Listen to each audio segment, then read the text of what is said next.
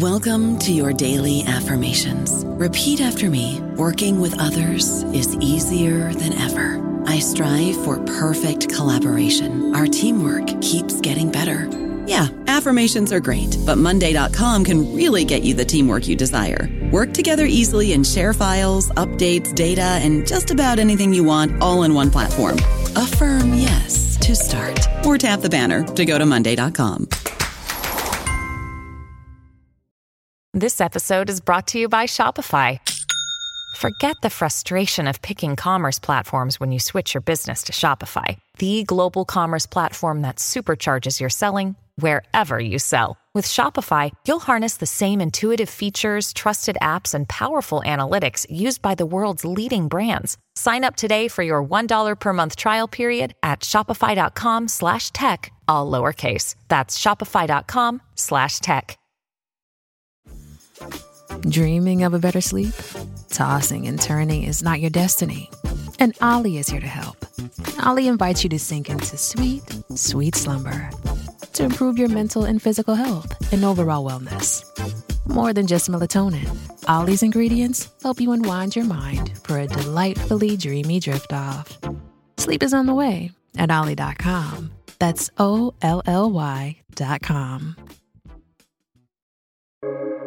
Welcome to the New Books Network. Hi, and welcome to the Ideas Roadshow podcast. I'm Howard Burton, your host and creator of Ideas Roadshow, and I'm delighted to be partnering with the New Books Network to offer you our uniquely eclectic blend of long-format conversations with a wide array of experts across many different subjects. The following discussion is a reformatted podcast version of one of Ideas Roadshow's first 100 film conversations that's also available in video and print formats. Visit ideasroadshow.com for more details. Intelligence is one of those strange words that everyone uses, but almost nobody has any clear sense of what it actually means. University of Cambridge neuroscientist John Duncan has thought about intelligence far more deeply than most, spending the better part of his research career involved in trying to clarify what intelligence is and what exactly it might correspond to neurophysiologically. After having read his thoughtful and nuanced book, How Intelligence Happens, I became convinced that John would be a perfect guide to deepen my understanding of both the history and present state of the scientific understanding of intelligence. Today we're going to talk about intelligence. You, sir, are an expert in the scientific field of intelligence. And I would like you to give us some sense of, from a scientific perspective, what you mean by intelligence, or what we mean by intelligence, and why you think it's a subject that's so exciting and worth studying right at the moment. Well, of course, people mean many different things by intelligence, and there are sort of correspondingly many different strands to the scientific inquiry into its nature. One thing that is known about a great deal popularly and is subject of much controversy is intelligence testing, so the attempt to use psychological measurements to assess a person's brain power, if you like. There's the study of artificial intelligence, where the attempt has been going on since the 1950s, sort of fascinating undertaking to make computers think and to look at the analogy between the way they think and the way that we think. There is a whole biological side to the study where we look at brain mechanisms either through the effects of damage to particular parts of the brain and how it affects people's reasoning or cognitive powers. Modern methods of brain imaging to peer inside the skull and see what's happening in the brain, for example, while intelligence tests are solved.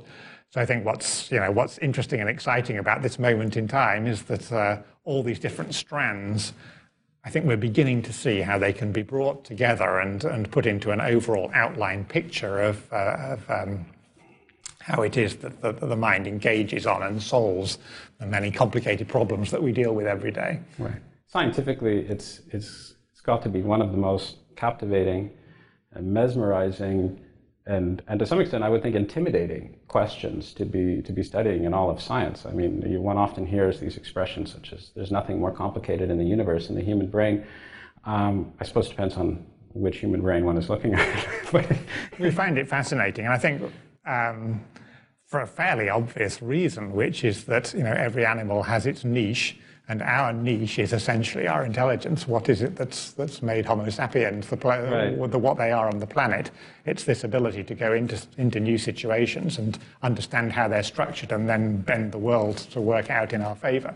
So we find it absolutely fascinating. And I think this is both, to some extent, the strength, but also some of the risk of the study. I think one of the things is that we overvalue intelligence so that we make so many value judgments on the basis of simply that word. You say, I hate this stupid weather, it's really annoying me. Right. And I think that value element really gets in the way of trying to investigate this as a scientific enterprise. So much so that one could argue that to some extent, at least in the popular consciousness, the word intelligence has almost lost all meaning. I mean, from a scientific perspective, one wants to be rigorous, one wants to define what it is that one is talking about. But in terms of the man on the street, as you say, it's almost... it's extremely unclear what one means. One could be talking about knowledge, one could be talking about intuition, one could be talking about insight. I think we all have some basic sense of what it is. But it's to study something rigorously and scientifically, of course, is quite different.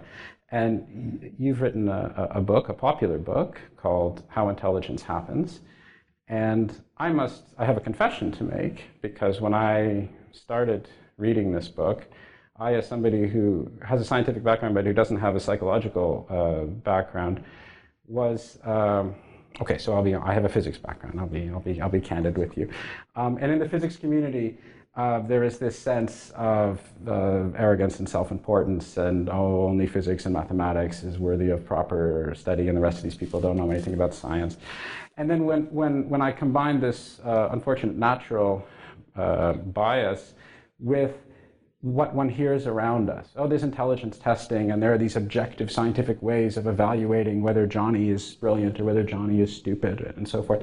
There is a tremendous amount of skepticism that I had. Oh, you can't possibly just assess somebody with a number, and you can't put a label on somebody like that. And what's the scientific basis for this sort of discrimination? And this is all just hand-waving anyway, because we don't really know what we're talking about. We can't even figure out a way of navigating robots around the corner, let alone talking about these extremely complicated, sophisticated cognitive processes.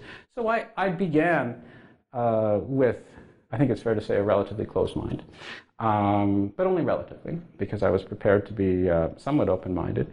And at the beginning of your book, you make a very persuasive, and what to me was a very shocking argument, where you point out a particular piece of statistical evidence, a correlation, that has been known to exist for a very long time, that is scientifically rigorous and begs for some sort of scientific treatment and explanation. And I was overwhelmed and had a clear sense that there is certainly something rigorous, scientifically important that is going on that needs to be explained, and certainly hooked me. So I think perhaps it would be useful if you could talk a little bit more about that. Yeah. I mean, let me say something first about this question of measuring people with a single number. Actually, right from the very beginning of scientific study of cognitive abilities, which goes back now just over 100 years, it's been perfectly clear that you cannot, and it's obvious from everyday knowledge anyway, that you cannot assess somebody's abilities, and certainly not their worth, with a single number. In fact, there are an infinite number of things that you can measure about people which may be important about them in their lives, which certainly are important about them in their lives. And similarly, we value people for so many different characteristics, including their honesty, their good humor, their ability at maths, their ability to play football, and so on. So an infinite number of different things. So this is the truth. Right. And if you think you're trying to explain everything important about somebody with a test, it's obviously doomed. As far as I know, nobody has ever thought that, though many people criticize them for thinking it. Right. However, what started with the work of a sort of British psychologist, Charles Spearman, in the early part of the 20th century, was the study of something much more specific than that, which was, as you say, a empirical discovery drawn from experiments on measuring people's ability to do things and putting forward a theory to explain why this discovery might have been made. But the basic discovery is that if you give people a wide set of different things to do, they may be tests of memory, of problem solving, of of identifying briefly flashed stimuli, of deciding which two weights is heavier, many, many different things.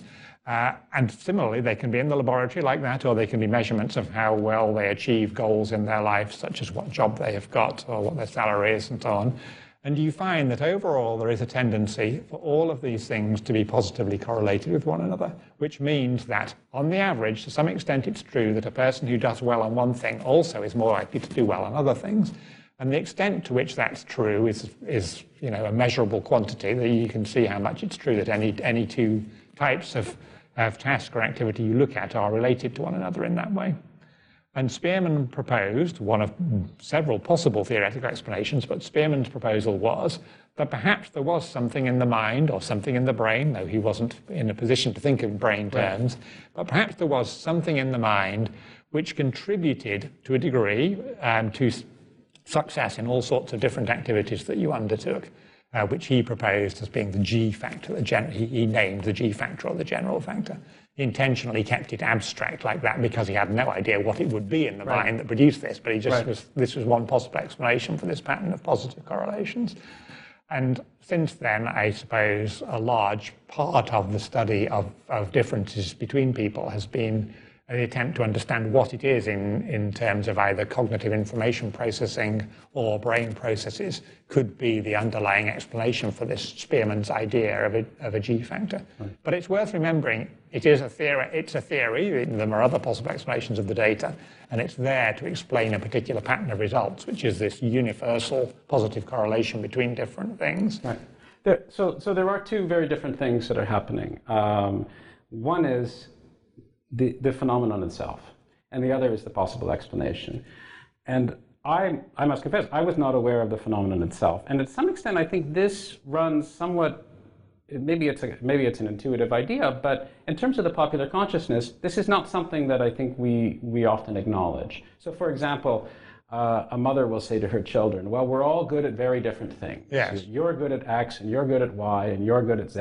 Yeah, and that's true, of course, because G, if it's there, is only one thing. Right. If we all have, and also if all of the children have high G, of course, well, then maybe they will all be good. But I think the important thing, and the thing which really struck me as vital and noteworthy, and perhaps I'm beating this to death, but I think it should be emphasized, is that this is an absolute concrete statistical result based upon a wide sample of individuals, that there is a strong correlation with people who are good at any one thing will also tend to be good at something else, which may be completely different, as you say. It may be involving music, it may be drawing, it may be reacting to stimuli, it may be solving puzzles and so forth. And of course the correlations are not one-to-one, and the correlations are not strict, and there is a wide variety of human experiences. But this idea that you have a strong statistical piece of evidence is extremely suggestive that something very clear is going on. And I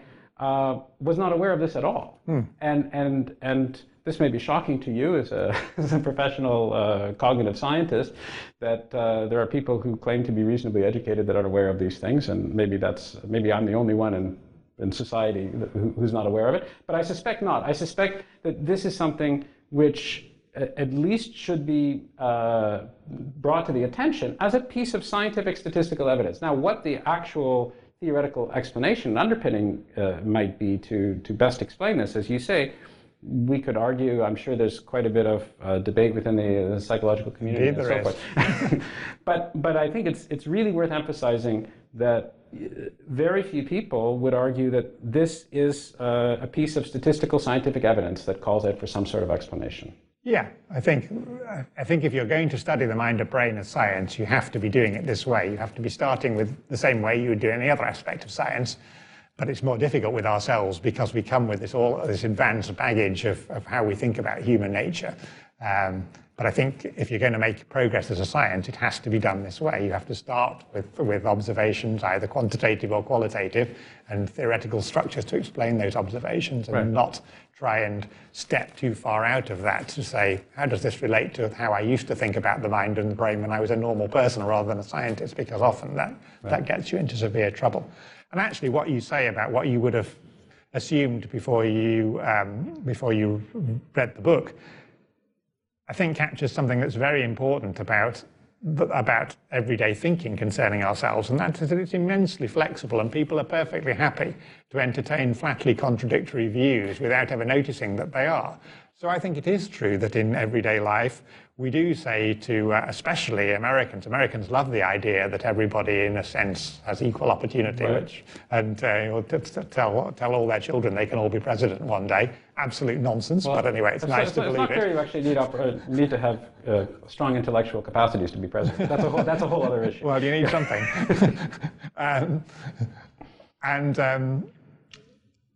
You're right that in that environment it's very common to say, oh, everybody has their strengths and that's a great thing, which I think that it is. But then meanwhile you go into the job interview next door and people are saying, I really like that candidate, that's the smart one. What do they think they mean by that? They mean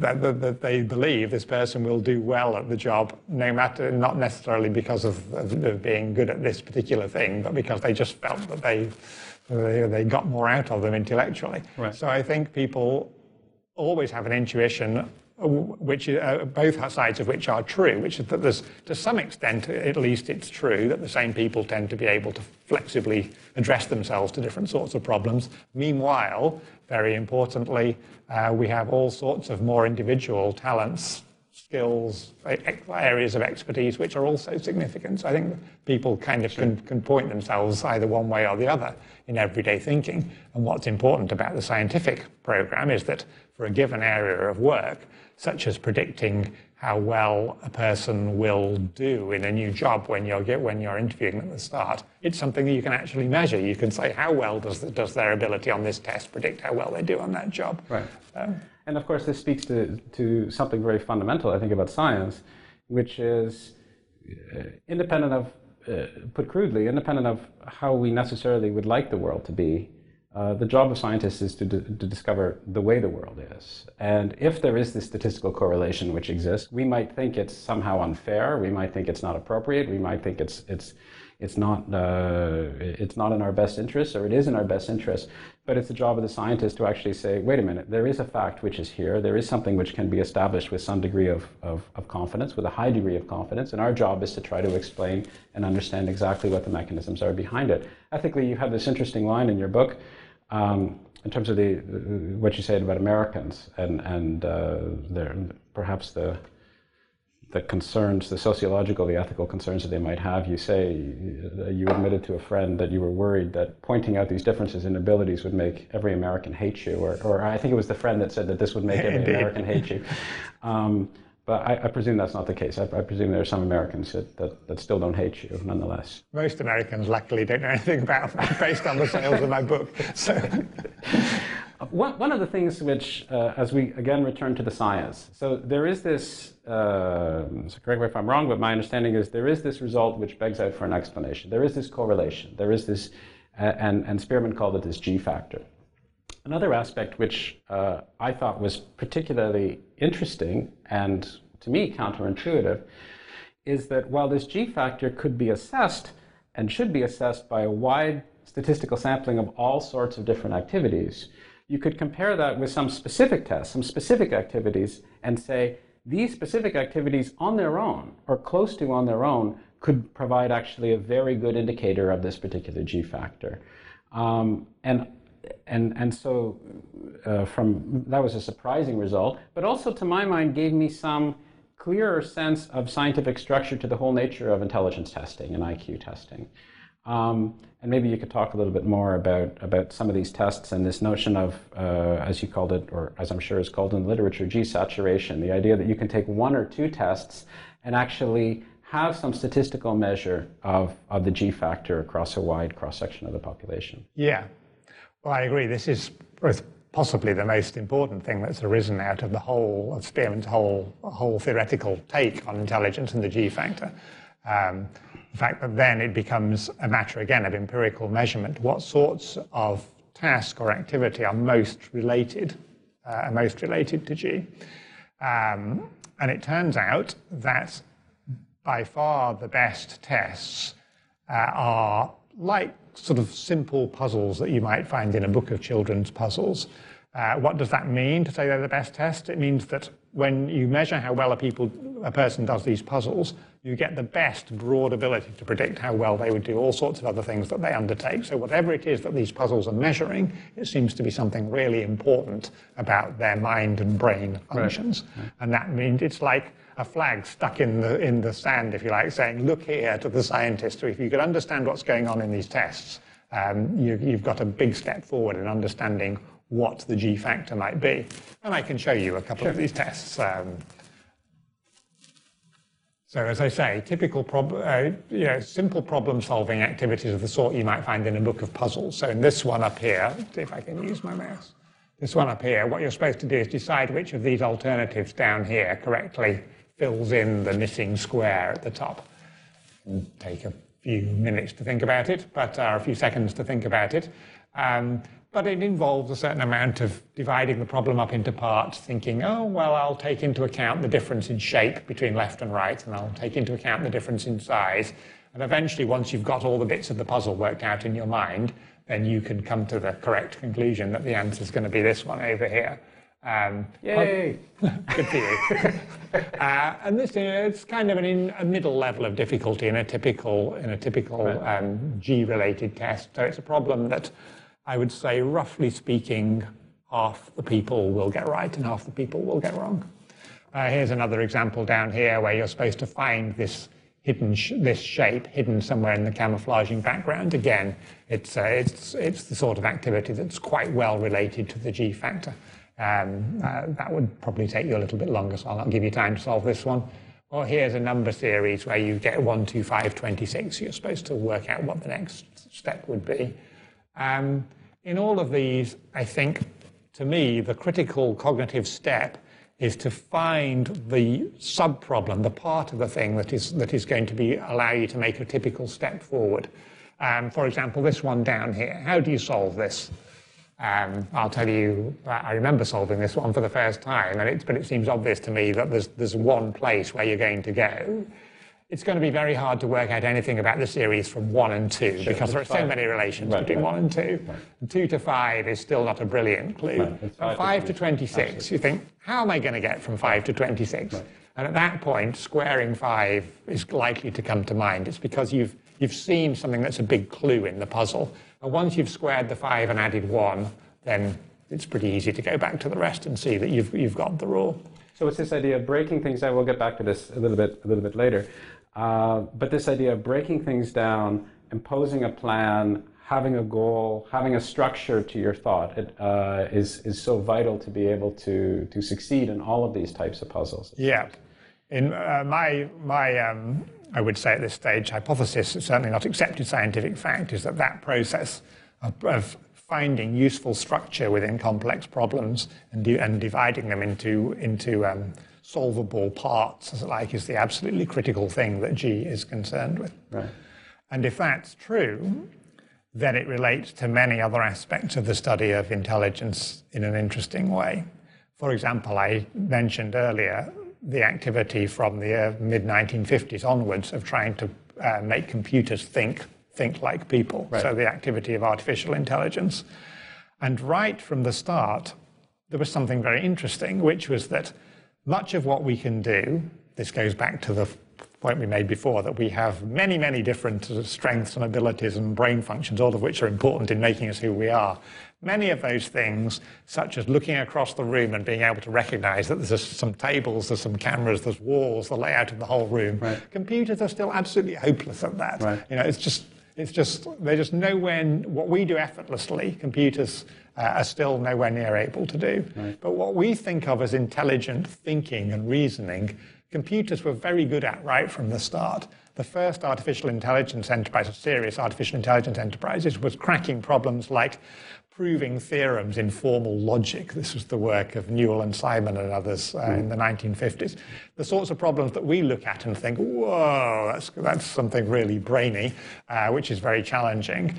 And that turned out, for some reason, to be one of the easiest things to adapt computer thinking to. Right. And in my opinion, this also is a major clue that the whole secret of how computers think is essentially finding a way to begin with a complex problem and identify within it some smaller subproblem that it knows the solution to, and then concatenating these into a whole series like the steps of a mathematical proof or something. This is what computers like to do, and I think this is really quite close to the heart of what it is that's measured in tests like this and therefore is related to G. So, I mean, one of the things I had wanted to ask you about is this notion of how these sorts of tests relate to IQ tests and intelligence tests. Because I think most people are familiar with the notion of IQ tests. And often these are very controversial. People point out with very good reason that these tests may be cultural dependent, they may be language dependent, they may be knowledge dependent, in short. And it seems like, from my experience of reading your book and getting a sense of the lay of the land, that intelligence tests in the psychological community seem to break down into measuring two different types of knowledge or intelligence or awareness. And one is this notion of crystallized knowledge, of things that actually do depend on what we've learned before, if I understand it correctly. And the other is this sense of fluid knowledge, the sense of being able to solve new problems without necessarily a huge amount of previous knowledge or baggage or techniques, that we're able to somehow form a way of finding the goal, finding the solution, using our mental processes. And these sorts of tests that you're referring to here, these very tests that are such great measures of Spearman's G all on their own, are the tests of fluid intelligence. Is that correct? Yeah, absolutely.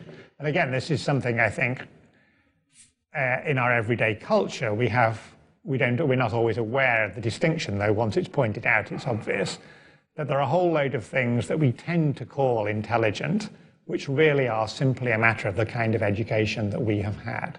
Right. So, for example, people tend to be impressed by a person who uses long words or is able to construct elaborate sentences, or, for example, or for that matter, make mathematical proofs. But to a large extent, this has to do with what you were taught rather than the sort of person that you were. And then there's the other side, which, as you say, people try to pick up with tests of this sort, where you've made a serious attempt to minimize the amount of knowledge that would be needed. I mean, these vary in that respect. Obviously, if you haven't learned anything about squares, you're not going to solve this problem. Sure. And but it's sufficiently general that most people would have the awareness. Well, in the fluid intelligence test, the attempt is to make sure that the basic knowledge will be available for all those people in the community you're trying to test. Right. Of course, that may be learned knowledge. It may be if you went to a completely different culture that it would be that the test would no longer be applicable. Sure. But the attempt is to try and measure something about the basic brain function rather than about the particular knowledge that has been put into it by a person's experiences. And we can argue about the extent to which that's completely successful, but certainly it's true that fluid intelligence tests have very different property from crystallized knowledge intelligence tests. The most salient case being what happens in old age. In old age, sadly, fluid intelligence falls off catastrophically.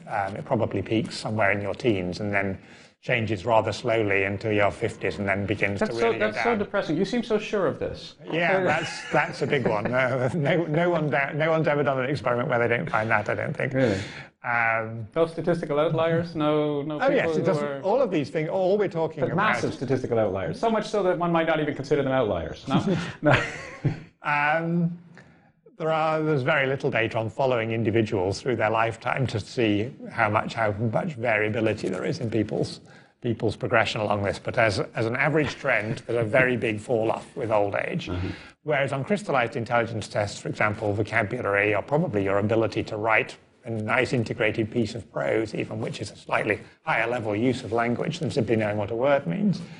But there's very little evidence until you really start to advance substantially in age that sort of thing is going to decline. So the basic idea, which has been around since the 60s and probably before, is that knowledge, once you've acquired it, is fairly solid. It takes substantial degenerative changes in your brain for it to disappear. It can happen. I mean, there are fascinating conditions of people who have the opposite scenario, really, where degeneration is in a particular structure of the brain, the temporal lobes, where knowledge of the world is stored, and gradually lose their ability to tell you what a tiger is and why it's different from a horse. See, that's not where I wanted you to go. I wanted you to go to say that fluid intelligence could actually increase, not knowledge intelligence could decrease. I'm aware of nothing that tells you it would be a good thing to do. I wonder if this might, I'd like to get back to the story of G and your particular story, your particular contributions and awareness towards understanding that better. But before I do, just based upon what you were saying, there's of course, in the mathematical science community, there is this sense that if one doesn't make one's great breakthrough by the time of 25 or 30, then you're done, basically. And I think to some extent that's a bit of an exaggeration. And there have been many examples of people who've made significant contributions as they proceed in life. But for the most part, there is certainly something to it, statistically, that some of the greatest, most provocative and revolutionary ideas in the mathematical sciences came from people who were quite young. Whereas when you contrast this with the work of a historian or the work of a judge or the work of people who are clearly distilling vast sums of knowledge and finding links and being able to utilize their repertoire of experiences, that tends to go in the other direction. People's great philosophical and historical life's work often happens when they're in their 50s or their 60s. So it seems like while it's anecdotal, these ideas are very much in keeping with what you've been describing here, that the mathematician would be relying more on this notion of novel fluid intelligence, whereas the philosopher and the judge and the historian would be relying more on this collection of experiences. On the ability to integrate a large body of knowledge which gradually is built up through your lifetime. Right. Yes, I think that's almost certainly correct. Charles Spearman himself, incidentally, was very concerned about this puzzle, that he seemed to have invented this method for measuring the G factor that was so important in a person's life. And then pretty soon it was discovered that this would be at the maximum in your 20s. And then he started to say, so why is it that that our governments are run by 70-year-olds and all major activities tend to have the organizational part done by older people? And I guess it's another proof of what we talked about at the beginning, that the G, I think, is something important and very interesting to understand at the level of brain systems. It's only one thing about you, and it's right. By no means is to say that it is the best predictor of everything that you may undertake. Right. But it does exist, and it is there. And there is this statistical correlation. This G does exist. We have some ways of measuring it reasonably precisely. And since we all believe that thought processes originate in the brain, and that's, if we want to study why people are better at certain cognitive tasks than others, then we have to look at the brain. The question is, where is it in the brain? Yes. And let's look neurophysiologically. We have this scientific piece of evidence which is begging for an explanation, and we should do more than that. We should try to explain. So the story shifts back to you, and you as a postdoctoral fellow had an epiphany. Maybe that's not the right word, but it seemed the way you were writing it quite close to that, as to how we might neurophysiologically get some sense of explaining not only better what this G was, but maybe even where it was in terms of where it was in our brain. So.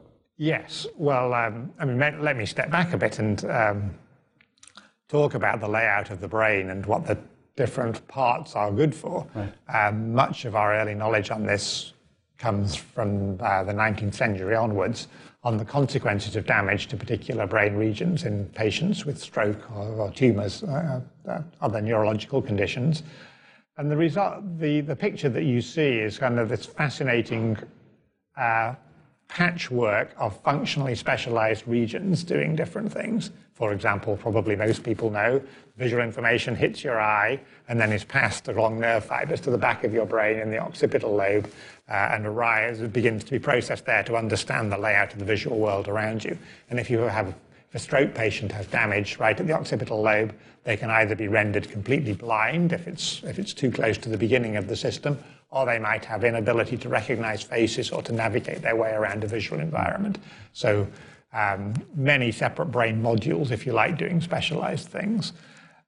Similarly, speech. Everybody knows that with a stroke in the left hemisphere, the person can lose their ability to understand speech or to generate speech, or the combinations of the two. Right. Sometimes quite fascinating tiny little islands of inability, such as the inability to read simple function words like a or but or the, and yet they can still read a word like chair or crocodile or hippopotamus.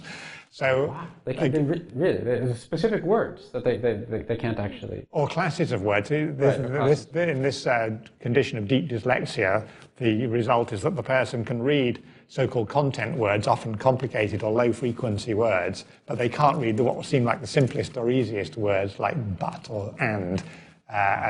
You have a difficult field, man. Yeah. And so on.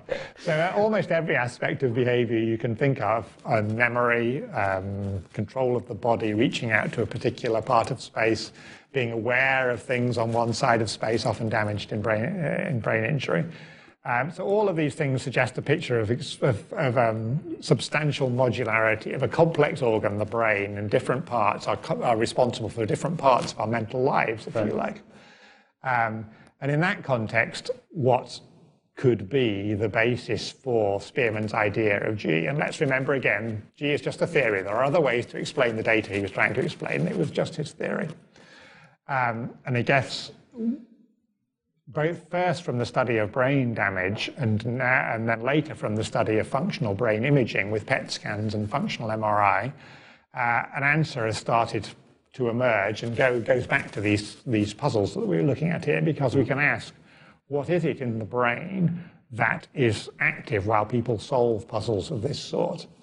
And it turns out that the answer is, in some way, somewhat complicated, but also surprisingly simple, in that it's far from the whole brain that is specially recruited when you're doing tasks like this sort. Instead, it's a very particular network in the so-called frontal lobes, which are the part right behind your forehead, and the parietal lobe, which is sort of top and rear, if you like. In fact, we'll show a picture here in case. So here at the top, you'll see again, the person is being asked to solve this puzzle, not unlike the puzzles that I gave you. And then in the middle, in the outline of their head, or here the brain has been removed from the head by computer, you see this pattern of activity. I was pointing up here to the frontal lobes and to the parietal lobes, which seems to be the specific core brain system that's recruited by tests of this sort. And very interestingly, if you give many different sorts of tasks, tests of memory or language or even identifying faces or holding something in short-term memory, this same network tends to be a part of the brain's response to that. Often all the other individual modules that are important for that particular task, such as a language module, they're active too. But a part of the brain's response is this, what I think of as a core network related to intelligence, or G. So whatever it is, it's something that's important in organizing many different sorts of activity, which is just what you should think if it's going to explain the G factor. Right. And much of what we're doing now is trying to understand what's going on inside these regions of the brain as problems are solved.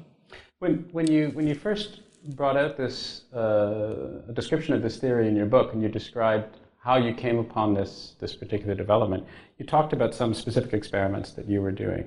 You talked about, and correct me if I don't represent this correctly, but you talked about you and your partner, and your partner was somewhere off in a van somewhere, I believe, yes. And he was conducting tests very similar to the ones you showed before about finding these shapes in a larger shape. And your tests were, and then the people who were participating in those experiments would then come from being in the van over to your office or your room or wherever it was that you were. And you were testing them on a series of experiments, I believe, that had to do with they would hear something in their left ear, or they would hear something in their right ear, and they had to identify particular signals depending on whether it came in their left ear or their right ear. And this was prefaced by a certain tone. So if they heard one type of tone, they would have to focus on what was coming out of their left ear, and if they had another type of tone, they would have to focus on something out of their right ear. And you pointed out that that some people were better at this sort of task than others, and what struck you as particularly noteworthy after a while was that the same people who were had difficulty with your particular tasks had difficulty with the task that we talked about before, which is finding the shapes and so forth. And I'd like to ask you some specific questions about that. But one of the things that I thought was that struck me, you made very clear that the people that were having difficulty with the tasks of identifying what came out of their left ear as opposed to what came out of their right ear, they understood the instructions. And you would ask them, what am I supposed to do? And they would tell you, this is what I'm supposed to do. But somehow they didn't actually do it. And this was somewhat mystifying. And I was wondering if maybe you could talk a little bit more about that. I have some specific questions for you, but well, have I explained the situation correctly, or have I got it all mixed up? You explained it extremely well, and indeed, this possibly was one of my first exposures to the power of G, that is, to the power of positive correlation, or the same people tending to stumble and have difficulty in apparently quite different situations. So as you say, one of the tests we were using, or my colleague and friend Frank McKenna was using, was finding those figures hidden in camouflaging backgrounds. And some people have immense trouble with doing that task. To a degree, it's hard to imagine if you're doing it effectively yourself. People can sit staring for literally minutes without making any progress. So there were those group of people. I was doing a task. We've studied this for another 30 years, so we know quite a bit about this phenomenon now, and it doesn't actually matter what the task was. What matters is that the task had a number of different parts to it, and you would give verbal instructions explaining what it was the person was supposed to do. In this case, it happened to be, as you say, listening to tones, deciding whether to pay attention to speech in the left or the right ear, listening to what they were told, repeating some of the words, shifting ears. But it was a task with multiple parts to it. And what happened was that occasionally somebody would clearly have verbally understood everything that you told them to do. They could repeat the rules back to you perfectly. And then they do the whole test completely wrongly. Part of it was just left out as if it didn't exist. And it was very striking that this pattern of behavior would continue, not with any sense of disturbance or that the person was doing something wrong, just as if they somehow hadn't clicked that this wasn't what they said they were doing at all. And as it turned out, it was essentially it was very much the same people who had trouble with the camouflaged figures as who had trouble with organizing their behavior to this new set of relatively complex instructions, and indeed people who would do badly on standard tests of fluid intelligence. So this phenomenon again seems to be a strong flag in the sand saying, look at this failure to do what you say you're going to do, because it's strongly related to whatever psychological or brain processes are measured in G. And it immediately caught my excitement, because there is, in the literature on people with brain damage, a particular type of patient who's known to do this sort of thing in a more extreme way, even in very simple tasks. So here's a classic example. The experimenter says, when the light goes on, I want you to lift your hand up. The light switched on. The patient says, I should lift up my hand, and sits there doing absolutely nothing. Now, obviously, they can lift up their hand. In fact, if the experimenter then says, look here, I switched the light on, you should lift up your hand, then they do it. But somehow the knowledge of what was supposed to be done and the conditions that the light had come on and it should be done now wasn't enough to draw out the right behavior. There's this clash between the knowledge and the actual performance, just the same as I was seeing in my test. And these are patients with damage to a particular part of the brain, again, the frontal lobes, and was in a way led into the brain imaging experiments that later turned out this core intelligence network. So it's as if these people have a difficulty in imposing their will. This is the way I interpret it, and maybe this is wrong from a psychological perspective. But I have this sense they may understand something in theory, but they don't say, I'm going to solve this problem using the information that's available to me. It's clearer to see when you have to pick out a particular shape in a larger series of shapes. But even to the extent of I have these instructions, I'm going to do it. I'm going to focus on the tones in my left ear or the tones in my right ear. I'm going to move forwards. Here's my task, and I'm going to do it. I'm going to integrate all the things around me, and I may understand it in theory, but that's not enough. I'm going to go to the next level and actually implement that. I'm goal-driven behavior. And it seems like this is the fundamental characteristic or set of characteristics that it's almost like I would say, maybe this is the wrong analogy, but almost like a meta software issue controlling the brain. You've got these facts, but you want to put it all together. You want to set a goal. You want to solve the problem. You want to go forwards. And this is this somehow is lacking in some subset of these people who do typically quite poorly on these G tests. Yes. People often wonder how much this has to do simply with motivation. So you could do experiments where you say, okay, if you get this one right, you're going to get $500. I've never tried that experiment, partly because I'm pretty convinced that it doesn't work, in that often you see people who really are struggling, want to do what you're asking them to do, but still they just can't get it all organized in their mind. So my take on it is that it's much more to do with the ability to focus on the exact part of this complex situation that is important right now. We talked about that a little bit in the case of solving the number series, where you find something you focus on, and it's the key. Right. And even when you're doing much less problem-solving type of tasks, for example, simply following instructions, I think it constantly happens if you give a person instructions for a task and then you say, now do it.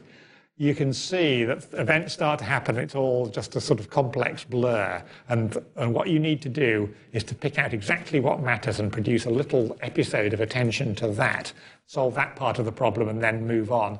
And I think this is really what was happening in my test, that, for example, if people ignored the tones as they came by, it was much more that when a tone, there were words, there were tones, there was me sitting there, as a whole complicated situation. And it didn't happen when the tone sounded. But the brain focused around that and thought, okay, tone, that one is low, it means the right ear. Right. And of course, when we do that sort of thing, we do have the experience of an act of will, if you like, but I don't think it's the sort of simple motivational aspect of it that's important. I think it's much more the organizational aspect of it. So it's a sense of synthesis and a sense of selection. Focus, which focus is the same thing as selection. If you say, it means that you take part of the problem and not the rest.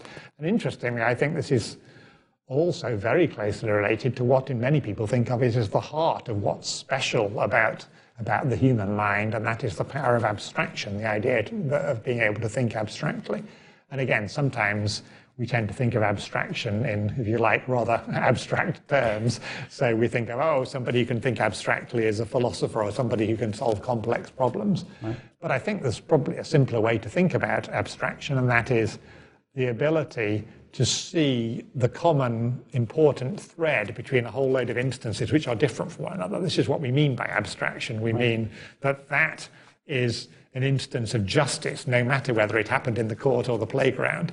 And again, if you can see, we're now very close to the idea of attention or focus. We're picking up just one critical aspect of a situation and throwing away all the other things that differ between them.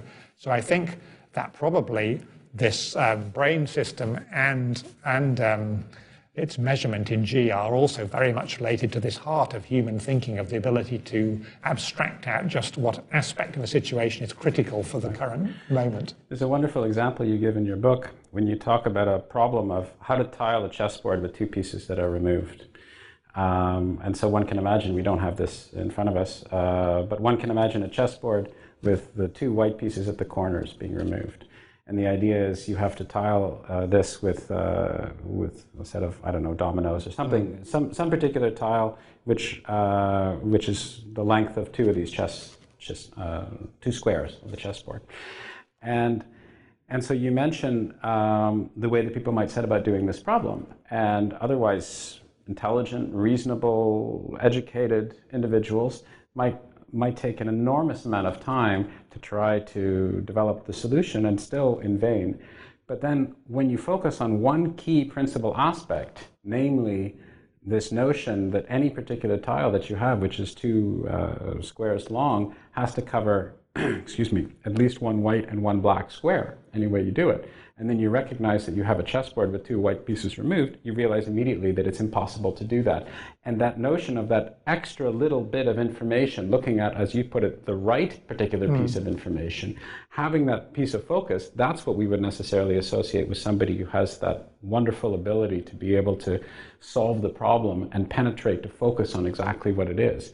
And it seems like the frontal lobe patients that you were talking about before, they're almost the opposite extreme. They can't somehow select, they can't look at they're disorganized, they're somewhat distracted.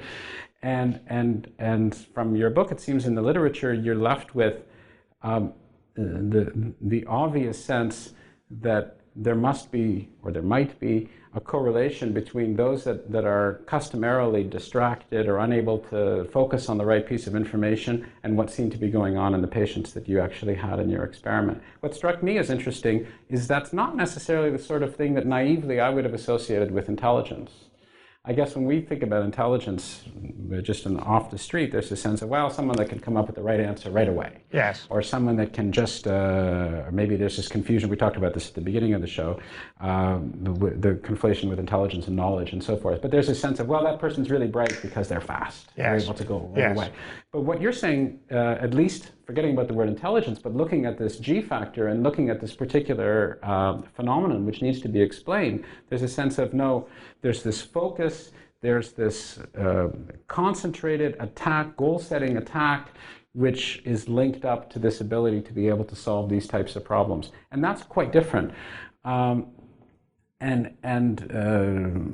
Before I ramble on indiscriminately, there was a wonderful example that you also gave about the sea captain, who was able to do the opposite of the problems that these frontal lobe patients were able to do, of this HMS Surprise during the Napoleonic Wars. I don't know if you remember, because I read your book probably more recently. I love than Patrick you. O'Brien. This is a fictional sea captain, but a beautiful example. Oh, really? Of Was applied it fictional sea intelligence. captain? Yes. Oh, see, I thought this was real. I had already added this to my experience. Well, let me recommend to you the Patrick O'Brien series. Okay. Once you start on the first one, you'll read all the way to the end inevitably. Yes, I mean, what you say about speed is very interesting. There is actually a very, much of what I think is controversial, probably all of it, and one very well-established camp in thinking about the G factor is that it is very much to do with mental speed. And what is the evidence for that? Well, the evidence is that if you measure how quickly people can press a button in response to a light, shall we say, that it does correlate with other things, including tests like the puzzles we've been looking at here. Right. But of course, we know that we've already established that's a universal law. All tests positively correlate. Right. So I am not particularly keen on a simple speed explanation for the obvious reason that if you measure how fast a person can press a button in response to a light, yes, it has some positive correlation with other things, but not that high. Whereas if you use tests like puzzles or the matrices or a number series, then the correlation is much higher. So to me, that says you're much more getting close to the critical cognitive or brain processes by looking at how these complex problems are solved and probably divided into parts than you are trying to look at very simple processes like simple mental speed. Right. That said, of course, it is true that how quickly you can do something is related to G, no doubt about that. And in my opinion, the more complicated what you're being asked to do is, the better that correlation tends to get. And again, I think this probably reflects the same thing, that to do complicated things fast usually means you have to be focusing on the exact thing you're doing right now as opposed to what you were doing a few hundred milliseconds before. And my suspicion is that this is really the core of why speed is often known to be, is often found to be so related to what we think of as smartness. Let me go to the pictures of the brain and ask you to talk a little bit more about that. But just before I do, again, at the risk of being redundant, let me just summarize, because I think this is such a fascinating story. I think it's worth being erring on the side of clarity, at least from my perspective. Here we do some tests over 100 years ago, and we find out that there's this thing called G. We find out that there are, and that's a real effect. We find out that there are some experiments which are extremely good indicators of what this G are. Then you and your colleague do some other experiments, not necessarily thinking about these things at all, and you develop the idea, the understanding that you have some physiological understanding of what might be behind this G, that the same people who are performing badly on standard G tests seem to be acting in very similar ways towards people who you've read about in the frontal lobe literature. Which leads you to suggest, getting back to my question earlier, if this G factor is real and it's in the brain, where is it in the brain? And your sense is, well, it should be related to the frontal lobes. And then we move towards this notion of these pictures that you're showing up here. What do we know about the brain? How can we figure out this activity? What's really going on here when I look at these necessary patterns? What are the diagnostic equipments telling us? And what do your experiments, based upon your intuition and based upon your sense of the link with the frontal lobe, what do they tell you? Yeah, well, this whole thing, of course, is progressing at lightning speed. Well, it seems like lightning to me, though. I would say a time course of decades, half decades, rather than minutes. Because when we started this line of thinking, which was in the early 1980s, our evidence about assignment of function to different parts of the brain came largely from brain damage. Of course, that's extremely coarse. Why? Well, animal experiments give you better data, but human experiments are very coarse because the damage that you end up with varies randomly from one person to another. It rarely respects the exact boundaries of the particular parcel of the brain that is functionally important. So it's hard to get anything other than a very, very blurred view. And that's why in the 80s we were thinking in general terms about the frontal lobe. The transformation that happened in the late 80s and since has become an absolutely massive worldwide research enterprise is the invention of methods to use first PET scanning and then MRI to measure which part of the brain is most active while different types of activity are undertaken. So how do they work?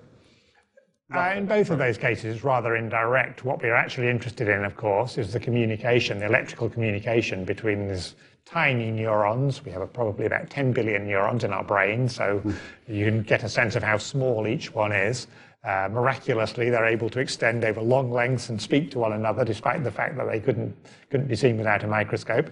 So that's it. And the individual neuron, if you like, is like the individual person in the conversation. They're the one who is transmitting a message saying, this is what I believe I've seen out there, for example, if it's in the visual system, and telling the rest of the brain that your particular face, shall we say, is there. Sorry, that's a rather oversimplified story, but anyway, I'm just trying to get the idea that the individual neuron is the entity whose activity you would like to know about. It's the basic computational unit of the brain, if you like. Meanwhile, in functional brain imaging, in its present state, all we can measure is the activity of millions of these, the average activity of millions of them in a little bit of brain about the size of a peppercorn. And of course, within that, it's like listening to the whole volume of noise coming out of a city, if you like. Luckily, it's not quite as bad as trying to listen to the whole volume of noise coming from a city, because nearby neurons tend to be doing somewhat similar things. So you can get some sense of the signal, but you can imagine how crude it is. And unfortunately, also, the real neuron is communicating on a millisecond time scale with tiny little pulses of activity that send a message and last just in the region of a millisecond. Whereas what we can measure with functional MRI is changes of blood flow caused by a bit of the brain becoming active and requiring more oxygen, and therefore the vasculature responds by changing the blood supply. And that takes place over a course of seconds, so it's thousands of times slower than that. So what I'm looking at when I look at these particular scans, I'm looking at increased blood flow, which is indicative of increased energy, saying this part of the brain is using more energy, it's more active, and therefore more blood is actually flowing in. Yes. So again, on the one hand, it's terribly exciting because one might imagine that it's impossible to get real-time views of, or close to real-time views of what people are actually thinking. On the other hand, it's not quite what we would ideally like, because what we would ideally like, so far as I understand, is we would like to be able to measure the actual neurophysiological firings. Yeah, the communication of individual neurons and patterns of neurons, populations of neurons. But PET scans are working effectively the same way, right, as functional MRI is working. Yeah, in fact, even much slower time scale. So fMRI was a substantial step forward in terms of temporal precision of the sorts of questions you could ask. But still, we're very, very limited. So to go back to my story, what we see with this method, despite its limitations, is of course much more refined than what we could ever have understood by looking at brain damage. We're now not talking about the whole frontal lobe by any means. The frontal lobe would be sort of this whole area like this, part of it hidden underneath the temporal lobe here, And a similar size, if you're looking from the inside of the brain outwards, there's a whole further section. Right. So it's quite a tight little network within that, which we can see with functional MRI, which we could never have got from brain damage, and the same in the parietal lobe.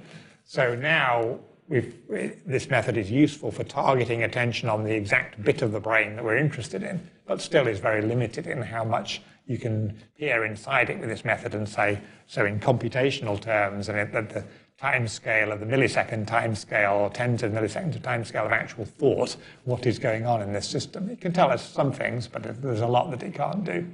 This will all, I'm sure 50 years from now, this method will not be used. Instead, we will have invented ways to get highly spatially accurate and temporally close measurements of actual electrical events in the brain, which at the moment we simply don't have. I guess just a small pragmatic question. So I've had an MRI on my knee, which probably didn't display a tremendous amount of neural activity, at least I hope not. But when I had my MRI on my knee, it was extremely noisy, and I was told to lie very, very still, and I did, at least I think I did. So I had the MRI, and then I came out, and so forth. I could imagine if somebody is told to think about a particular set of thought processes and lie very, very still, it might be quite difficult to actually do as an experimental cognitive scientist, to get people to be lying incredibly still so that you can actually measure neural activity and to even be thinking about things while this noise is going on. It must prove quite challenging experimentally as well. Does it, or are there aspects to functional MRI that I'm missing somehow? It is challenging, but the challenges aren't necessarily the ones that would immediately come to mind. So in fact, once you do have to get the person to lie still, but if the person is told to lie still, they generally can lie pretty still. Okay. So occasionally people move too much and have to be thrown out of the experiment. But told to lie still, and then they have a screen in front of their eyes which is mounted inside the MRI scanner. Right. And events occur on it. For example, it might be this problem that's shown at the top of the picture here, and they have to think about the solution and usually press buttons to indicate an answer. So that all works reasonably well. The main problem, in fact, and the noise is loud, it's only loudish, and usually people are equipped with earplugs, so they're not feeling deafened. They're not feeling as if you're walking. So they can concentrate, but there's no issue concentrate there. Fine. The real problem for me and many others is that you're lying in there in a rather dark environment, and it's a bit noisy. It's like taking babies out in the car, and pretty soon you're struggling to stay awake. So I think probably it's certainly true that the results of this method are heavily influenced by people dozing off or almost dozing off. And of course, the other problem is that it's rather a confined environment. So there are a significant number of people who, as you slide them in, say, I want to get out. I find, again, a slightly funny thing that just for a few seconds you feel this, the first time you go in, you feel this slightly claustrophobic, panicky sense that things are out of your control. Right. And very quickly that adapts, and then you're bored stiff and, as I say, dozing off. Have you done it yourself quite often? Yeah, I've done it reasonably often. Actually, I was rejected fairly early on because my brain is such a mess that I wasn't considered representative of normal. What is a mess, scientifically speaking? I mean, what were you? It's hard to say. In front of the temporal lobe here, I have two large, empty, essentially fluid-filled spaces, which are called arachnoid cysts, probably congenital, which meant that part of my brain never developed properly. Wow. Is this statistically significant in cognitive neuroscientists? I mean, do most neuroscientists have this condition? No, it's exceptional and probably without functional consequence. What would it It's hard to say because the brain just luckily, as it develops, it's pretty plastic and it's happy to develop around obstacles. It's a marvelously robust instrument. So let's get back. So we know what scans are. We know what your particular ideas and what your theories were. So go back to, and you mentioned some of this before, but perhaps it's worth a brief recap of what sorts of things you actually found, and what this means for your particular theories and the future work that you might have in terms of what other things you'd like to test and how you'd like to develop your theories in terms of the physiology of the brain. Yeah. Well, this is all very much ongoing, of course. I would say we're very much closer to the beginning than to the end of the enterprise. But let's summarize where we've got to with what we've talked about so far. We've identified a particular network of structures in the brain. We know that somehow these are important in the G factor assuming that's the right explanation of Spearman's data. We know they're important in organizing the brain's response to all sorts of different cognitive challenges or tasks because we see them active so frequently. And we suspect, though this is just my hypothesis, this is by no means universally accepted, that critically what we should be looking at is the ability, as I said, to decompose complex problems into a series of focused processing or attentional episodes that allow effective solutions to be found and the structure of goal-directed behavior to be created. Right. So these are the leads we've got from what we can do at this level. Now, what we would like to do is to peer inside these regions of the brain and find what neurons are actually doing and how patterns of activity evolve as problems are solved or as an attentional episode is created. And we're very much in early days for this. To a degree, you can do it with fMRI because, crude though it is, if you look at the exact pattern of activity within one of these regions, as a person thinks about different things, for example, if they're doing a task where they have to discriminate the letters X and O, you could look at the exact pattern of activity for X's and the exact pattern for O's. And remarkably enough, crude though the picture is, there's enough difference sometimes to be able to read what it is the person's actually thinking about. Wow. So it is kind of a first step of reading somebody else's mind with a machine. Coarse though it is, we're significantly you can detect differences at that level. Yeah. That's remarkable. Yeah. These experiments have been going on for 5 to 10 years now, and I'd say we're still somewhat finding our feet with the exact methods that work best, but to a degree it works surprisingly well. And especially back here in the visual system, for example, you can get quite detailed information about what sort of image a person is looking at. Mm. So that is one method by which you can ask questions such as, suppose I ask you to focus attention on two different things. On one trial, I'll ask you to pay attention to this cup, and on the other trial, I'll ask you to pay attention to this keyboard. Then we can see that in this part of the frontal lobe, the representations to a degree follow that it seems as if neurons are being able to take up the information that you're paying attention to right now, just as you would want if this system is constructing this little micro fragment of cognition, if you like. It's very interesting if this is true, because it's not at all the established neurophysiological rule of how the brain works, where people tend to assume that a particular neuron does a particular thing. For example, it recognizes a pair of staring eyes if it's part of social processing. Yeah. Or it codes. There are experiments on rats running around environments like this room with recordings made in a part of their brain called the hippocampus. And then you find that in that context, a single neuron will turn on when the rat's in a particular part of the environment and off all the rest of the time, as if this structure is building a map useful for navigation. That's a system that's being worked out in quite a bit of detail in rats. But what we seem to be imagining is true in this in core intelligence network, if you like, is something quite different from that, where neurons are extremely flexible in their properties. And instead of just doing one thing all the time, being specialists, they're generalists and will pick up the information that you need to be thinking about right now, at the same time filtering out all the distracting other parts of the cognitive blur around you in the world that would stop you focusing on what really matters. It's amazing to imagine what sort of flexibility that might entail on the neuronal level for neurons to be doing. Indeed. That's just also a fascinating question. What is known, let's think about a neuron back here in the occipital lobe, so in the visual system.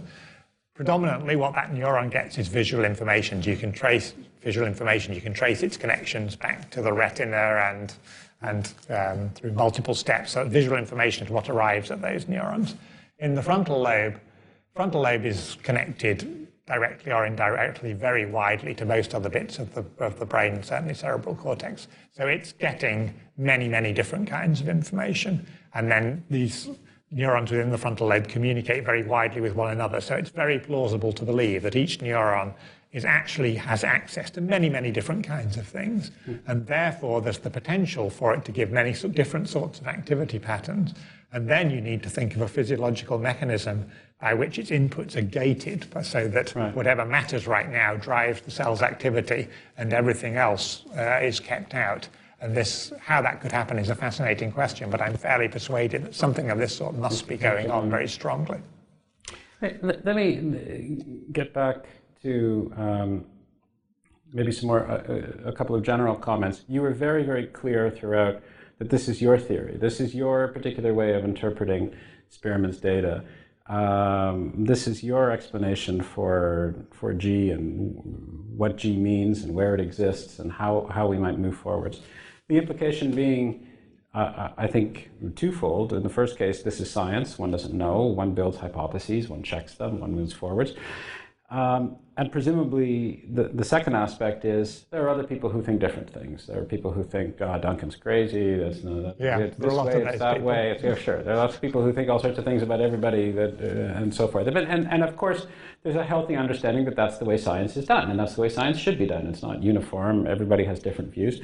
What are some of the other views, the other interpretations of what's actually gone on, and what are some of the criticisms that people will level against you because your views don't happen to conform to theirs? Yeah, you talk about this as my theory, so let me register my British embarrassment to a degree about that. So it's true that the sort of integrated story that I've told here, probably few people would agree with all the parts of it, but there are various of the subparts. There will be quite a number of scientists around the world will have come to similar views. That said, as you say, there are a lot of alternative takes on many aspects of this problem still. I think probably the most widespread view in experimental psychology is that Spearman's idea of G is highly misleading, that positive correlations should be explained in a different way. First, well articulated by another British psychologist, Godfrey Thompson, in the early part of the 20th century, just after Spearman's work, but I think implicitly believed or explicitly stated by most people in the field.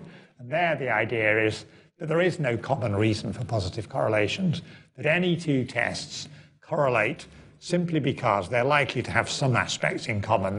We talked about the brain being filled with different functional modules. So here the idea would be, if you take any two tests, they're likely to have a couple of modules in common, and so they'll show some positive correlation. But there's no universal explanation for the sort of broad pattern of positive correlations across all tests. In Spearman's words, when he talks about his G and his S as the two units to be able to indicate whether or not somebody would be good at any particular task, the idea would be that there is no G because there's just S. And just loads of S's. And G just emerges as this average of all these S's for any particular task. So the S's in modern brain terms you might think of as being the functions of all these many different brain modules. Right. So that, I think, is still probably explicitly or implicitly the most popular view.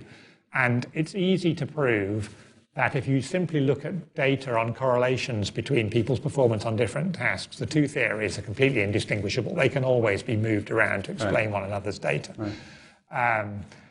And in my opinion, these brain imaging data are one of the strongest, probably the strongest argument against that, because if you believed that what was really going on in tests like these problem-solving tests was all the different modules working with different modules firing at different times. And to see one core system that seems to be specifically important is very much not what you would have expected from that point of view. Now the debate moves to a new level. If we accept that this core system is somehow the most important thing, can it in its turn be divided up into separate functional parts? So again, the G has many separable components, or several separable components to it. And I think, at least physiologically, the answer to that is almost certainly going to be yes, because it's hard to tell from these pictures. But within this network are included some really very anatomically different structures with different structure within them of the cells and the way they're connected to one another, but also very different connections to other parts of the brain. Right. So it's extremely unlikely that all the different parts of this network are doing exactly the same thing. That would be rather crazy. Sure.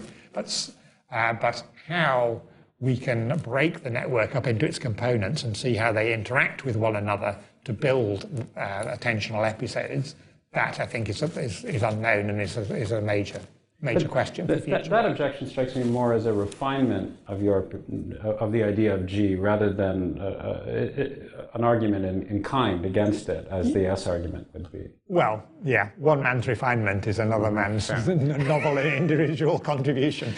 I agree with you, but many wouldn't. But anyway, I certainly think this is going to be one of the major topics for expanding this line of work further. And another thing that we haven't talked about, but it's worth emphasizing, that if we want to answer questions like this, again, MRI is a very crude technique for doing it. What's much better is to look at the actual individual neurons within each structure at the time scale they're working, and then perhaps work out how a pattern in one part of the network then feeds on to influence and create a pattern in the next part. And some of these experiments so for this experiment you need electrodes in the brain that can actually record neural activity, which can be done in human patients, for usually epilepsy patients who are being explored to find the epileptic focus before surgery. You can have often many electrodes inserted in the brain. It's all completely painless because there are no pain receptors in the brain. Right. And then you can actually get a window on what neurons are doing as the person undertakes a bit of goal-directed behavior. And similarly, the same sorts of experiments are also done. We were talking about rats running around the environment in animal experiments with electrodes inserted in the brain, trying to see what neurons are actually doing. And those experiments, again, give a much more detailed picture of what I was talking about, that, again, shall we say, in the region of lateral frontal cortex, that as behavior unfolds millisecond by millisecond, you can see these tightly focused patterns of activity which pick out the particular thing that the animal has to be processing right now. So we need better technology, we need better processing power, and we need those physicists and mathematicians to work harder to give us better diagnostic tools. Yeah. I'm sure it will happen that somehow, either through MRI or other means, people invent a method to measure what you want to, which is the actual electrical activity of neurons. Right. For example, looking at the synapses as the neurons communicate with one another, with an MRI machine or something similar that gives you nice nice spatial precision of where you're looking in the brain. Right. And when that happens, our whole topic is going to be transformed. Then instead of, at the moment, we are frantically trying to see through a very blurred lens what's going on in the brain.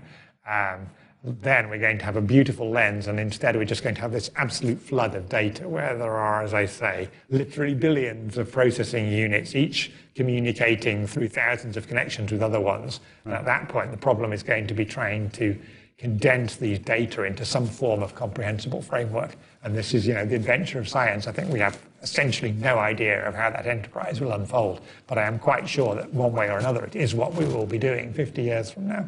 That's going to be a lot of fun. Let me, because I'm sure you're right. I'm sure it's going to happen. The question is when it's going to happen, and whether we'll be around to actually see it. But yes, and whether you'll be around. You've got a better chance than me. Well, not fair. Whether you'll be actually able to participate in it is perhaps most interesting. So let me conclude perhaps by asking the $64 million question, which I imagine that other people who are thinking about this might have asked.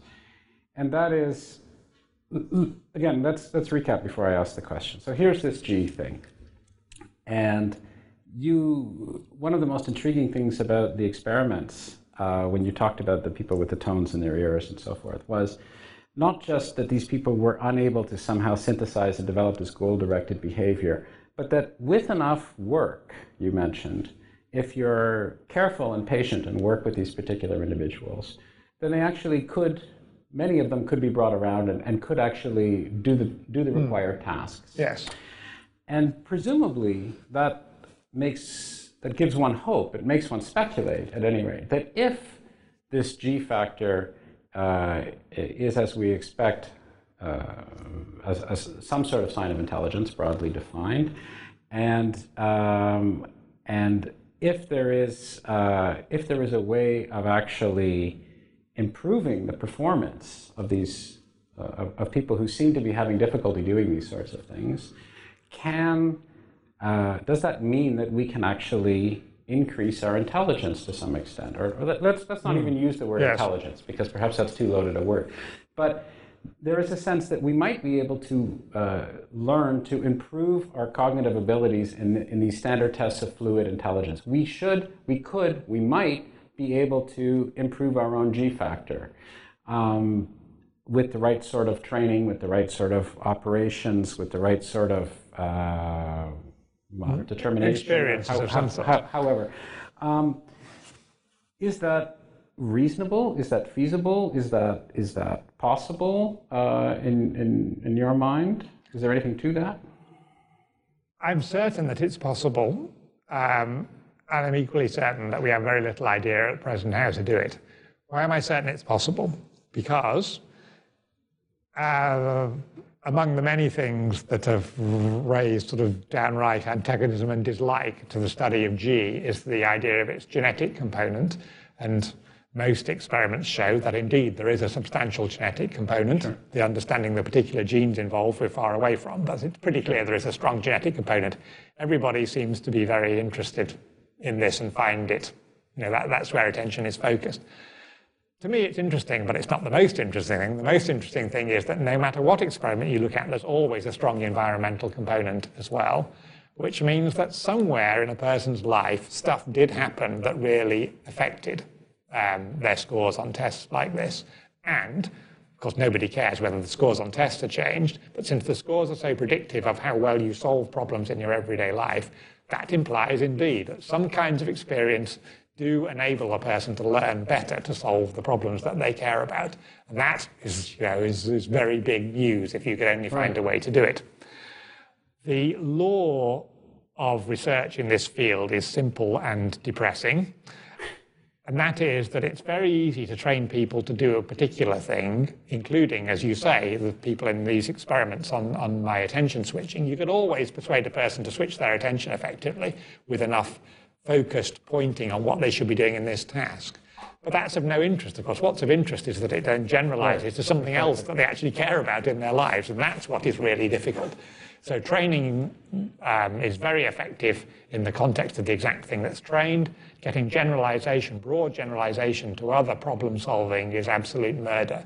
And though there are some hints of things that work, that's progressed very, very slowly. Of course, people have been extremely interested in the idea of training yourself to be brainier for a century or more. So an enormous amount of work has gone into it, and very little has come out the other end. Not none, but very little. And indeed, I would love to devote some of my remaining life in research to the question of how, given the ideas we've been talking about in G, that is, dividing complex problems into parts and producing good focused attention on the components, how you can come up with methods to teach probably children, because I think children's brains by far are the most, or minds are the most plastic, to employ what they've got more effectively in that way. So the sorts of things, it's very plausible to me that indeed there is a great deal of variation in the way that, for example, adults interact with children or their peers interact with children, in training them to pick a part of the problem and stick with it till it's done and then move on in a nice, clear way. That seems like something you probably your interactions do help to shape. Right. And I would very much like to do some research on how effective, or whether this is a way forward. As I say, not just in training children to do particular things like jigsaws well, but to use their whole mental machinery more effectively. And I'm sure there is an answer out there. It's just proving damn difficult to find it. Well, that's part of the joy and thrill of science. Indeed. And of course, I personally think that I love basic knowledge. I think human beings are essentially born to love basic knowledge for a reason. I mentioned right at the beginning of the interview that I think it is our ecological niche, that understanding the world around us is what's made us what we are, and we are born to have a thirst for knowledge, to die to do that. And I think basic knowledge, the love of basic knowledge does drive a good deal of science, and it's very good that it should do so. But meanwhile, I think a very good piece of evidence that you're actually studying something useful and getting genuine understanding is if this can be used to solve problems in the outside world. In this case, the fact that people would certainly like to use their brains more effectively. And I would love to have the sort of basic scientific theoretical work that we've been doing turn into an application of that sort. Well, you've put us very much on the right track. Thank you very much for a fascinating and stimulating conversation. John Duncan, it's been a pleasure to talk with you. Thank you. Pleasure to talk to you. I hope you enjoyed this reformatted podcast. As mentioned at the outset, this conversation is also available both as an individual ebook and as part of the ebook and paperback Conversations About Neuroscience, along with separate discussions with Lisa Feldman Barrett, Kalanet Grill-Spector, Jennifer Groh, and Miguel Nicolelis. Those interested in more information about Ideas Roadshow are directed to ideasroadshow.com, while those who are curious about me and other projects I'm involved in are recommended to visit howardburton.com. Thanks very much for listening, and I hope you'll tune into another Ideas Roadshow podcast on the New Books Network soon. We release a new one each Wednesday.